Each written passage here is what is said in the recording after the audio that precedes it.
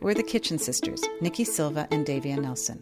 Today, our Hidden Kitchen series takes us into the agricultural heart of California's Central Valley, the nation's breadbasket, where the rates of juvenile obesity and type 2 diabetes are some of the highest in the nation.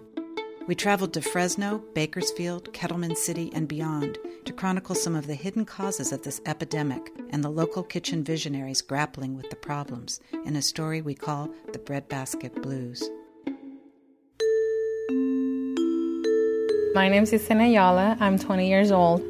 I was raised here in Kettleman City, population of 2,500.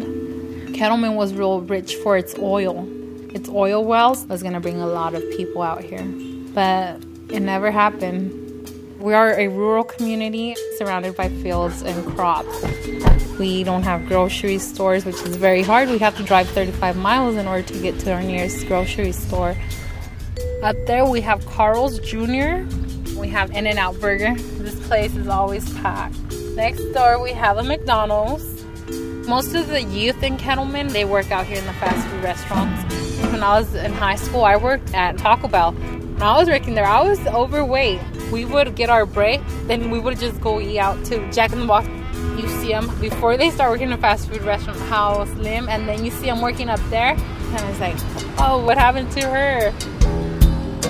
The Central Valley has been described as sort of the new Appalachia. These are the poorest congressional districts with some of the worst health disparities in California. I'm Genoveva Islas Hooker, Central California Regional Obesity Prevention Program. Our focus is to look at obesity from an environmental and policy standpoint. Poor communities do not have the infrastructure that supports active lifestyle. We don't have sidewalks, we don't have streetlights. There's packs of dogs. They don't walk because there's nobody in their community that gets the loose dogs. We don't have access to stores, to healthy produce. We've created this very obesogenic environment, and we question why so many people are overweight and at risk for type 2 diabetes. Well, we've engineered it. Here we're living in a region that produces the finest fruits and vegetables in the world, and yet the children of this valley rarely taste those fruits and vegetables. My name is Mark Arax. I grew up in Fresno. I came back here as a writer for the Los Angeles Times. My grandfather, when he came here in 1920 from Armenia, he became a migrant fruit picker. We have created here the most intensive farm belt the world has ever known. Agriculture done at a speed and intensity that's never been done by man. And yet, right next to that agriculture is this stunning poverty. The neighborhoods in Fresno have the most concentrated poverty of any city in the country. New Orleans was second in this last survey. And all that pathology that goes along with poverty, drugs, and we produce more meth and more milk than any region in the country. In the Central Valley, the healthy food that's picked is shipped out and then shipped back in to be sold in our grocery stores. In Fresno, we discovered there was actually a zoning ordinance that prohibited the establishment of farmers markets. We had to work at creating a new zoning ordinance that would allow farmers markets in the last year. These are the hills. As you can see, it's just like a desert. Rattlesnakes. If you go walking out there, you'll see mostly older people that have diabetes, where the doctors told them to go walk. Because even though people would want to walk in town, it's very hard with having no sidewalks. You'll see people walking with a stick just in case of a dog. We do have that dog problem here in Kettleman. Brown pit appearing to be aggressive, barks and growls. This is the SPCA Animal Shelter. All lines are busy at this time. In Fresno County, we have probably one of the biggest dog bite areas. I'm Beth Caffrey with the Central California SPCA. We started working with Fresno County Healthy Neighborhoods Program, finding out why people don't exercise as much, why they don't go outside. There's a lot of stray dogs and animal packs that make people nervous about going out into their own neighborhood. A lot of people get animals because there's so much theft. Sometimes they want to have the toughest dog. It's typically tied to gangs and fighting your dogs. There is a large amount of gang activity here in Central California. My name is Keith Padgett, SPCA, Fresno, California. The most prevalent is the bulldogs. Gang members have taken our Fresno State mascot as their symbol.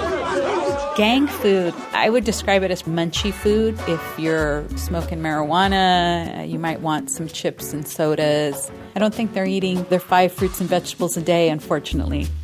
The young boy in Arosi, on his way to get some milk at a convenience store, was shot. Gang culture has been affecting the food environment. It's made it inhospitable just to walk, to go to get some milk. When community members are telling us, I don't want my children out, I drive them to school even though it's 2 blocks away, it's for some very real issues. My name is Maria Peña, the Greenfield Walking Club in Bakersfield. We started 3 years ago. We're trying to teach each other how to eat healthy, exercise. These women wanted to form a walking group in Bakersfield. There was a park, but there was gang activity happening there, loose dogs, syringes.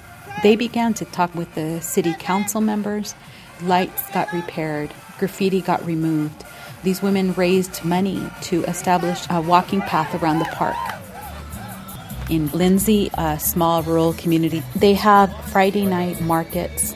There's food, activities for kids, dance, music, produce vendors. They've had a reduction in crime. Friday nights, families are here, the husbands, their kids, and they're dancing, they're eating. Any other day, there's nobody around town. As long as people are indoors because of their fear, they won't come out. If we created more forums where neighbors could meet each other, days in the park, farmers markets, community gardens, environments that promote a healthier lifestyle, there's real power when the community members themselves advocate for these changes. Hidden Kitchens is produced by the Kitchen Sisters in collaboration with Sasha Koka, Nathan Dalton, Laura Folger, Lisa Morehouse, and Eloise Meltzer. Mixed by Jim McKee. You can find out more about the grassroots efforts going on throughout the Central Valley, watch an audio slideshow of the Greenfield Walking Group, and see their recipe for jicama pico de gallo at hiddenkitchens.org. The Kitchen Sisters have a new book, Hidden Kitchens, Texas, stories of ice houses, chili queens, car wash kitchens, space kitchens, the birth of the Frito, the birth of the Slurpee, the birth of the frozen margarita, with a foreword by Willie Nelson. You can order Hidden Kitchens, Texas at kitchensisters.org. Funding for Hidden Kitchens comes from the California Endowment and individual donors to the Kitchen Sisters Productions.